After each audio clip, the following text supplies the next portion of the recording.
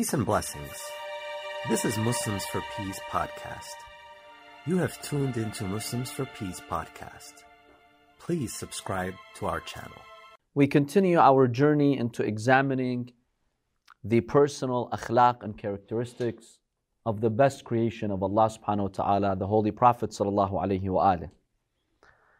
In our discussion tonight, we'll examine the emotional aspect of Rasulullah sallallahu alayhi wa alihi. The Prophet, as great as he is, he's a human being. The Holy Quran tells the Prophet to remind us of this reality. قُلْ إِنَّمَا أَنَا بَشَرٌ مِثْلُكُمْ. Say, I'm a human being like you. يُوحَى إِلَيْهِ. The difference is that I have been chosen by Allah to receive revelation. But in the end, don't think that me being a prophet or me receiving revelation makes me somehow unhuman or superhuman. I'm a human.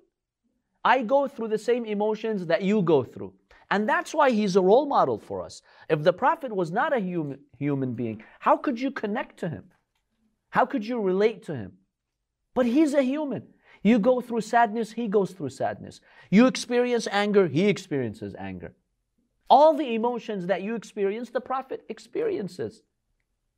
The difference between him and us is that the Prophet ﷺ teaches us how to control those emotions in the right path and for Allah subhanahu wa ta'ala. Otherwise, the Prophet ﷺ is what? Is a human like us. Don't forget that. So now, let's examine the emotional aspect of the Prophet ﷺ. Remember that the Prophet ﷺ was a very important leader and a revolutionary leader who transformed the Arabian Peninsula. Usually, revolutionary leaders, especially at that time, at the time of the Prophet ﷺ, when we look at 7th century Arabia, revolutionary leaders were known to be very tough and to show very little emotion, right? Because they thought that if you showed emotions, this could be perceived as a sign of weakness. It's like you're weak, da'if. You want to act tough. And sometimes due to the nature of the decisions that the leaders would make, they would become hard-hearted. Like if I want to show that I'm a good leader, I have to be aggressive, I have to be tough. Even today, by the way, some people have that attitude, right? We saw it here recently, how some attitudes have shifted towards who is a good president, acting all tough. But effective leaders need to show emotion.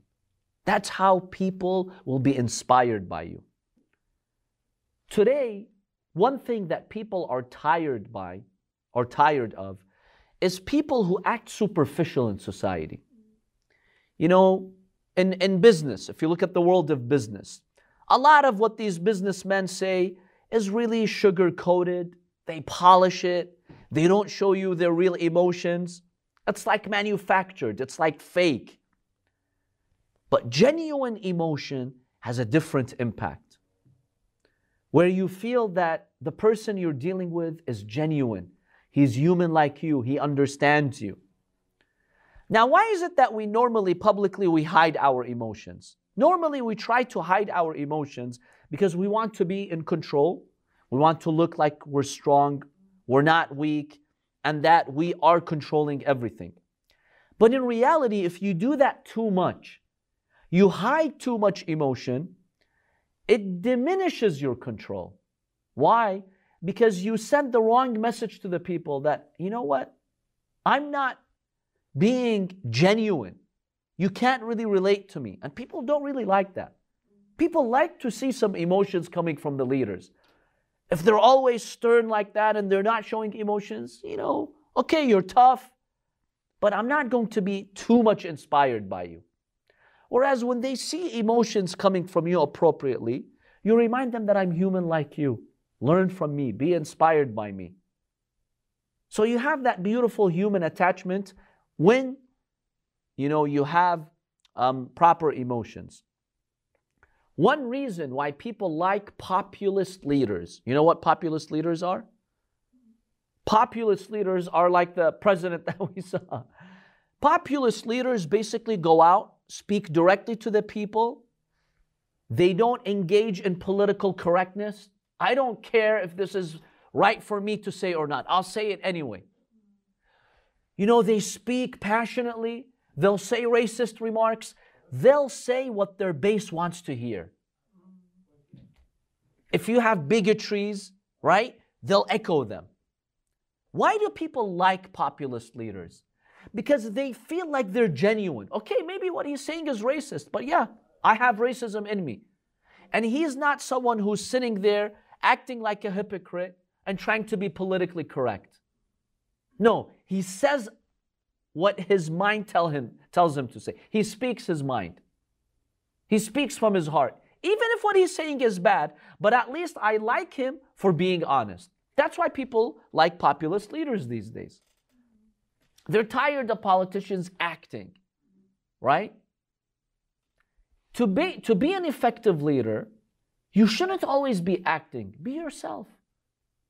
Be genuine with the people. Yes, what is it that hurts leaders? What hurts leaders is an outburst of emotion. And basically, this is in psychology, called neuroticism.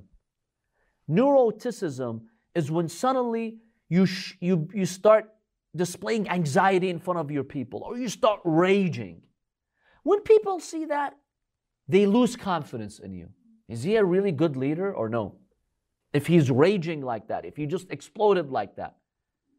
So when your emotions go to the extreme, people have less confidence in your leadership. But an appropriate balance is key for effective leadership.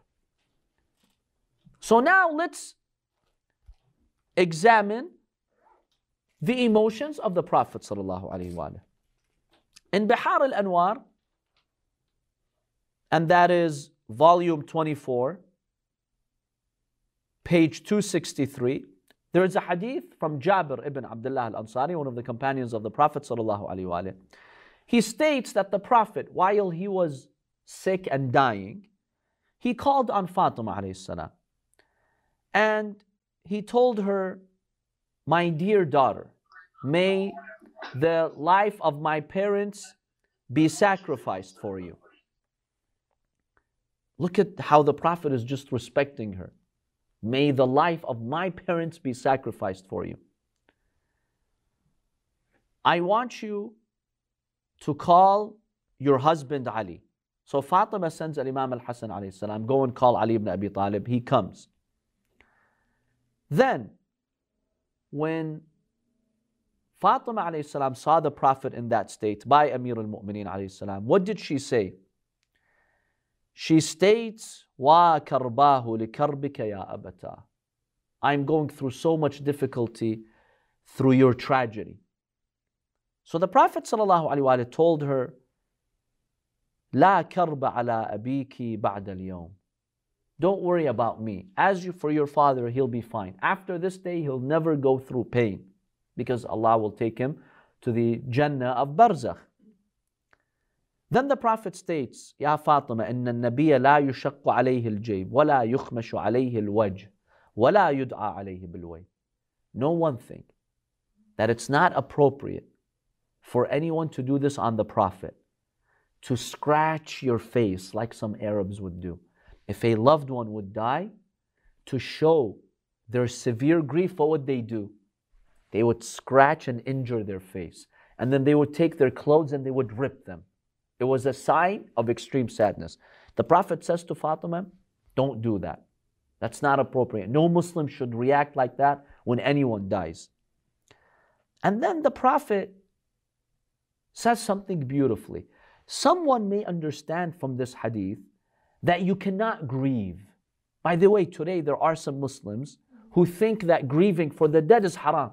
Like even if you just sit in a majlis and cry. The Prophet realized someone may misunderstand his statement. So the Prophet states, وَلَكِنْ قُولِي كَمَا قَالَ أَبُوكِ عَلَى إِبْرَاهِيمِ. What should you say? Say what your father said when his son Ibrahim died. The Prophet had a son from Maria who died when he was about 2. He had a son in Medina, he died. This is just a couple of years before the Prophet ﷺ passed away. What did the Prophet say when his son died? He was seen crying. The Prophet states, تَدْمَعُ الْعَيْنِ. The eyes shed tears. وَقَدْ يُوجَعُ الْقَلْبِ. Your heart can be in pain, وَجَعْ. وَلَا نَقُولُ مَا يُسْخِطُ الرَّبِّ. But we don't say that which angers Allah. We don't object to Allah and act crazy and wild. It's okay to grieve. It's okay to have sadness. وَإِنَّا بِكَ يَا إِبْرَاهِيمُ لَمَحْزُونُونَ. The Prophet says, Ibrahim, we're sad because you died. See how the Prophet shows sadness over the death of his 2-year-old son? Then the Prophet states, وَلَوْ عَاشَ إِبْرَاهِيمُ لَكَانَ نَبِيًّا. The Prophet says, if it was the plan of Allah to have Ibrahim live after me, he would have been a prophet. In other words, that's how pure Ibrahim is. Remember, this is the son of Rasulullah sallallahu alaihi wasallam. Just like Lady Fatima, the daughter of the Prophet, was so pure, imagine his son. He would not have been any less than an imam or than a prophet when he's the son of the best of prophets, right? So, the Prophet in this hadith reminds us of his human side. The Prophet didn't act tough when Ibrahim died and he went to the cemetery. No, I'm not going to cry. The Prophet cried. His heart was in pain. But what is it that shows he was a mu'min and believer in God? He accepted the tragedy. He thanked Allah subhanahu wa ta'ala. And as a believer, that's how you are. You grieve, that's okay. You're sad, that's okay. But you don't object to Allah subhanahu wa ta'ala. You accept the outcome from Allah. So see that the Prophet had emotions. He cried for his son. In another hadith in the book of Kafi, volume 3, chapter 262, this is narrated from Imam Sadiq alayhi salam, from the Prophet sallallahu alayhi wa. It states that when Uthman ibn Maz'un, one of the good companions of the Prophet, died, a woman came and she said, Hani'an laka ya Aba Sa'ib al-Jannah. O Uthman ibn Maz'un, you should be happy that you're going to heaven. You are in heaven now. The Prophet ﷺ told her, and how do you know he's in heaven? See, you pray for the one who died to go to heaven. You pray for them. But for you to come and make an open statement, he's definitely in heaven. How do you know? Yes, he was a good person, but how do you know? Don't say that. And then the hadith states, when Ibrahim, the son of the Prophet ﷺ, when his son died, his eyes were overflowing with tears. Look at the sadness. And the Prophet stated, تَدْمَعُ الْعَيْنُ وَيَحْزَنُ الْقَلْبُ وَلَا نَقُولُ مَا يُسْخِطُ الرَّبِّ وَإِنَّا بِكَ يَا إِبْرَاهِيمُ لَمَحْزُونُونَ. The same thing that the Prophet said in the previous hadith. Then the Prophet saw the grave of Ibrahim, and that there was basically khalal in it. It was not a proper grave. Maybe it was not dug well. Some parts of it needed to be fixed. So the Prophet ﷺ, with his own blessed hands, he fixed the grave of Ibrahim. And then he said, إِذَا عَمِلَ أَحَدُكُمْ عَمَلًا فَلْيُتْقِنْ. He says, when you do something, do it good. Apparently the grave digger did not dig it properly. So the Prophet saying, when you do something, do it well, complete it well. So this hadith also shows the emotional aspect of the Prophet ﷺ, that he's a human, he cries like you cry, and he grieves like anyone grieves. So it's okay to show sadness in a tragedy, but it must be appropriate, reasonable, and it should not be defying the virtue of patience. Anytime you show something that people say you're not being patient, that's unacceptable. But it's okay to cry. Some people think it's not. Say the Prophet have other sons? He had sons. The Prophet had sons in Mecca from Khadija who died when they were very young. Abdullah, Al-Tahir, Al-Qasim.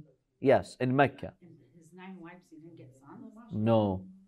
From those other wives, the only wife he got a son from is Maria, Ibrahim, and he died when he was 2.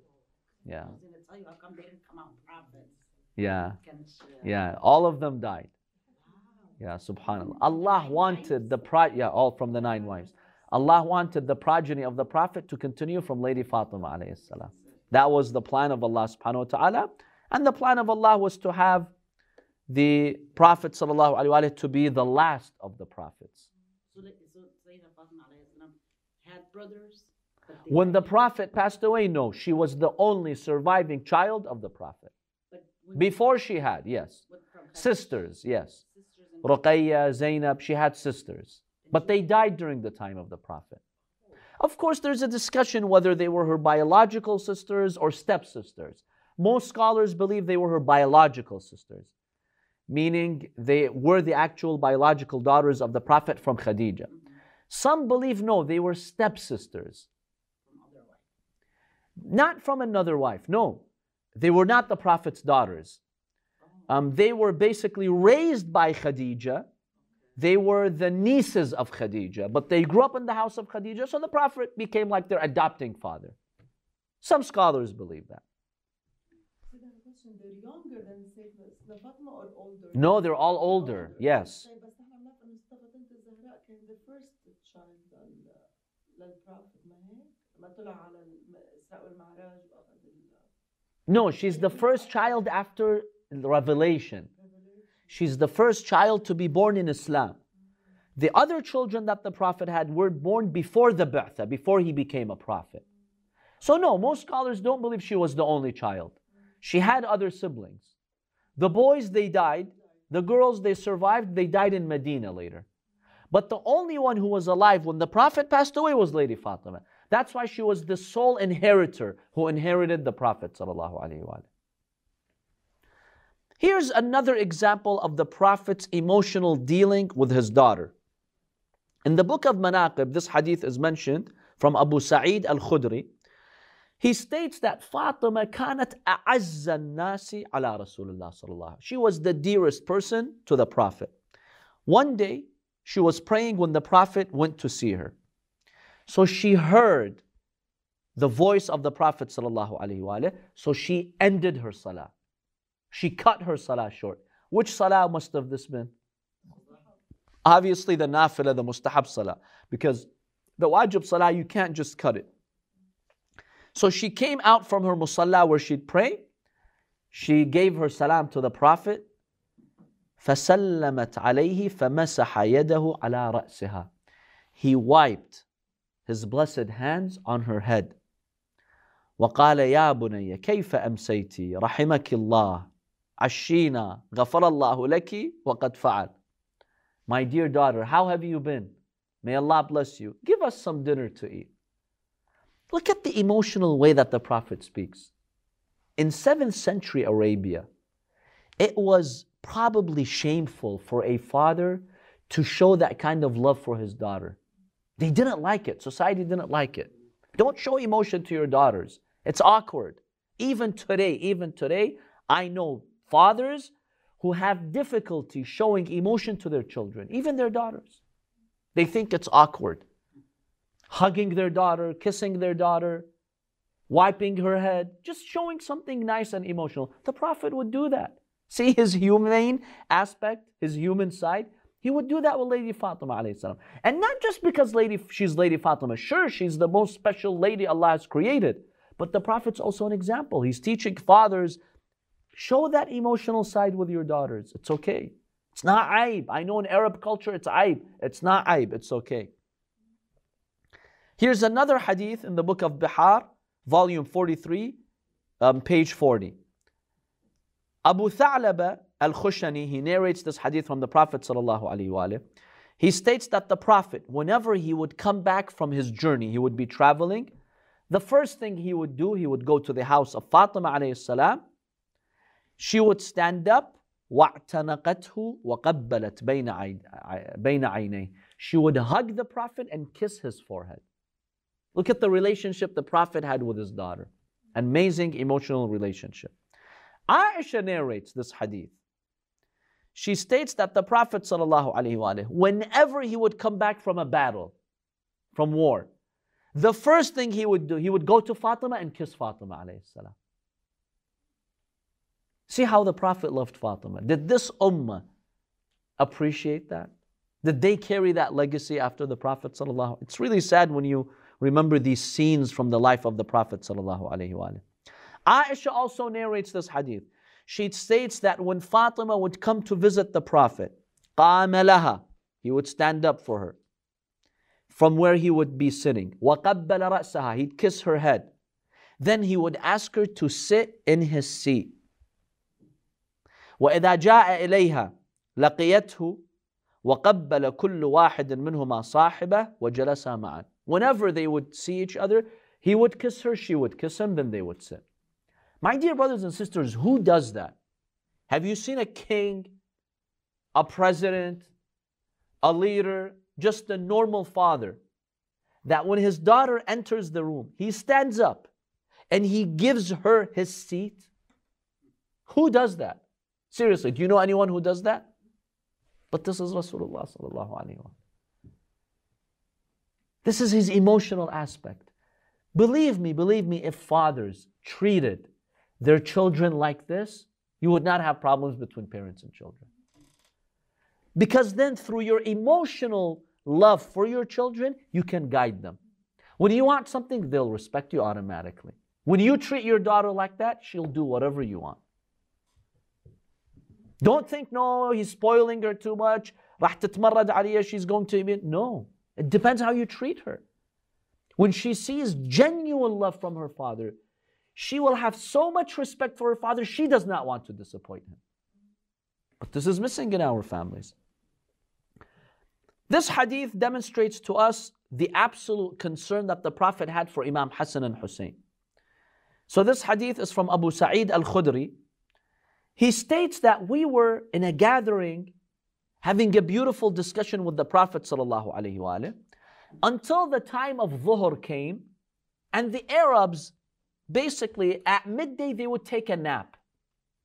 And do you know one of the most healthy naps is midday, before Dhuhr. Let's say at 11 a.m. Remember, they used to wake up from like 4 or 5 a.m. So they were tired by 11 a.m. At midday, if you sleep 20 minutes, it re-energizes you. Or at 1 p.m., if you sleep for 20 minutes, it re-energizes you for the whole day. Subhanallah, you wake up fresh. It's beautiful. This is called qaylula. So Abu Sa'id al-Khudri, he states, we were in a discussion until the time of that qaylula came, and we saw the Prophet tired. So we got the signal, okay, let's not bother him. Let's get up. He says, when we got up and we were leaving the room and the Prophet came to leave, we saw Fatima alayha salam, she was standing over there. And so she was asked by Imam Ali alayhi salam, Fatima, what's the matter? Why are you here? Fatima alayhi salam told Imam Ali ibn Abi Talib alayhi salam, our two sons, Hassan and Hussein, are missing. I don't know where they are. I thought since morning they were with the Prophet, but now I see that they're not with the Prophet. So the Prophet heard. Imam Ali told Lady Fatima, let's not disturb the Prophet with this. Let's figure it out, right? Because he knew the minute the Prophet hears anything has happened with Imam Hassan Hussein, khalas. He's not going to sleep, he's not going to rest, he's going to end all activities. So he told her, Fatima, let's not disturb the Prophet. Let's figure it out. The Prophet overheard.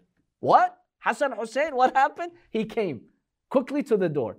See, he's showing his emotions over here. You would think a leader who's running society shouldn't act like that. But no, the Prophet, he would rush when he would hear something about his grandchildren. So he came, Fatima, what's bothering you? What's happening? She told him, Ya Rasulullah, Hassan and Hussein are missing. I thought maybe they were with you, but it seems like they're not with you. So the Prophet ﷺ tells Fatima, go back to your house. Me and Ali will find them. Don't burden yourself in trying to go out in the streets. We'll take care of that. So the Prophet tells Imam Ali, you go in one direction, one area of the city, look for them. I'll go in one area looking for them. Look, this is Rasulullah sallallahu alayhi wa alayhi. You know, usually when you have a president and his grandsons are missing, who does he tell to go and look for them? He tells his guards, his army, he sits in his house, not the Prophet. He went out himself looking for them. In any case, they went until they found them in a ha'it, Ha'it is basically a garden, an open garden. They were lost in an open garden under the hot, scorching sun. The sun was so burning. Have you gone to Mecca and Medina in summer? Have you gone? Like what season did you go? If you've gone in winter, you realize how hot the sun is. Imagine summer. Like if you go in July, you'll melt under the sun. It's serious if you're not used to it. It's like Iraq, yeah. It's like Iraq, like Karbala. If you go in July, you can't walk outside under the sun. If you are not used to that type of weather, you'll fall. I remember my maternal grandmother, Allah yarhamah, he used to mention this. When they were in Karbala, they had a classmate, a fellow scholar, who had come from Russia. He was studying in Karbala, but he had migrated from Russia to study in the Hawza. He says that 4 months, from May to like October, 4 or 5 months, he would not be seen in Karbala. He would go back to Russia. So sometimes they asked him, look, you're wasting all 5 months. What do you do there? He says, if I stay in Karbala, remember those days there was no AC like there is today, right? He says, if I stay in Karbala during the summer months, I will die, literally. I grew up in Russia, and it's very cold over here. The heat of Karbala, I can't handle. I'll just faint and fall and die. So the Prophet ﷺ, he found them, Hassan and Hussein, hugging each other, trying to block the sun from each other. Imagine 2 young kids in the middle of an open field under the sun, trying to get protection from the sun. And just imagine that scene. The Prophet saw them. So when the Prophet ﷺ saw them, خَنَقَتْهُ الْعَبْرَةِ, he uncontrollably started to cry. وَأَكَبَّ عَلَيْهِمَا. You know, have you seen like when your child is in danger, you just run? You just don't feel what's going around you. So the Prophet just collapsed around them and he started kissing them. Then he carried Hassan on his right shoulder and then Hussein on his left shoulder. Then the Prophet ﷺ came back. But the ground was so hot, the Prophet would lift one foot and put the other foot. You know, sometimes when it's so hot, you have to do that. That's how hot the ground was. And the Prophet wanted to protect them. Look at the emotional aspect of Rasulullah. If you have a grandfather like that, a father like that, believe me, your family will be in goodness. Just showing them that love, that compassion, that care. So even though the Prophet knows Allah will protect them, and he told Fatima, don't worry, Allah will protect them. But he showed concern. Showing concern, my dear brothers and sisters, is not a weakness. As long as it's rational. Some people become hysteric. No, that's not good. Be composed. Don't become hysterical, but don't be a robot either. Show concern. Once, by the way, I was doing marital counseling. There was an issue. And one problem was that the husband was so calm, so composed, that ticked off his wife.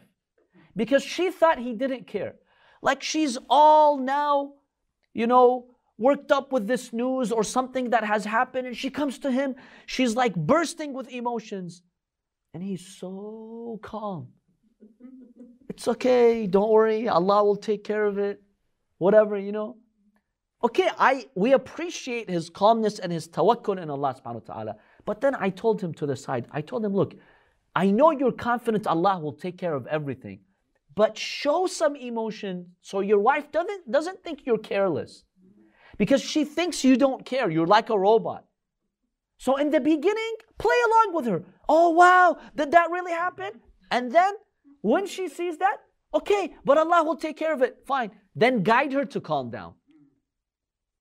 This issue was putting a distance between them. She felt like she's living with a husband who doesn't care about anything. See, that's not good. See, the Prophet was not like that. The Prophet knows the universe is in the hands of Allah more than anyone else. He has to be the calmest of people. Who cares? Allah will take care of things. But no, the Prophet would show concern. Because if you don't show concern, people think you don't care. The Prophet showed, I care. I am the Prophet. Allah is guiding every one of my steps. But when I see my grandchildren missing, I am going to go out there and look for them myself. Because if I don't, they will say, this negligent grandfather. Don't, even if you feel confident, don't ever give the indication that you're negligent. It's not good. Show some emotion, it's fine. That's how you empathize with others. When people show you emotions, give back some of those emotions. Otherwise, they feel like they just expended all those emotions on you and, they went to waste. It doesn't feel good. Now we'll conclude with one hadith about the concern of the Prophet for Imam Hussein alayhi salam. This is an interesting hadith. This is from Zurara. A number of scholars have considered this as a sahih hadith from Al-Imam Abu Ja'far alayhi salam. Who's Abu Ja'far? Al-Imam Al-Baqir alayhi salam. So, in this hadith, Al-Imam Al-Sadiq alayhi salam states that the Prophet once went to salah, went to the prayer.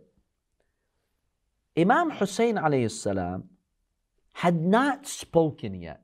Let's say he was 2 years old. It's natural for a 2-year-old child to start speaking, right? Imam Hussein alayhi salam, according to this hadith, had not spoken yet. So people were under the impression that he had a problem. Maybe he couldn't speak. Maybe he had a speech impairment that stopped him from speaking. So there was that concern. So the Prophet left to the salah and he was carrying Imam al-Hussein alayhi salam on his shoulder. He told the companions to form lines behind him so they can pray Jama'ah. Then he put Imam Hussein to his right. So he put him with him. That's how much he loved him. Imagine a 2-year-old boy with the Prophet in salah. The Prophet started Allahu Akbar. As soon as the Prophet said Allahu Akbar, Imam Hussein said Allahu Akbar. This was the first time that the people had heard Imam Hussein say a word. When the Prophet heard Imam Hussein say Allahu Akbar, he said Allahu Akbar the second time. Allahu Akbar. فَكَبَّرَ al-Hussein. Imam Hussein said Allahu Akbar. The Prophet did that 7 times. The hadith states, from that day it became sunnah. When you're doing takbirat al-ihram, one of them is the takbirah, and there are 6 mustahab takbiras in honor of Imam Hussein speaking and saying Allahu Akbar. Look at the concern of the grandfather. His grandson was not speaking. Now that he spoke the first time publicly, what happened? The Prophet wanted this to be so memorable for everyone. The Prophet kept saying Allahu Akbar. Imam Hussein says Allahu Akbar. He repeats after him just so he can hear him saying more takbiras. So he says, جرت بذلك السنة حتى كبر رسول الله صلى الله عليه وسلم 7 تكبيرات. The Prophet did the 7 takbiras. One of them is the wajib, takbirat al-ihram. The other 6 is mustahab. Today in our fiqh, by the way, it's mustahab to do this. When you start any salah, do 6 takbiras. Allahu Akbar, Allahu Akbar, Allahu Akbar. 6. The last one, takbirat al-ihram, the wajib one, Allahu Akbar, and start your salah. And if you remember from the hadith of Mi'raj, we also mentioned that when the Prophet went to the Mi'raj and he saw the glory of Allah, he also did 7 takbiras. So this is mustahab. It's a very interesting hadith to show the status of Imam Hussein, and Allah wants to tie everything to the Ahlul Bayt. Even when you do your salah, you remember the Ahlul Bayt, peace be upon them.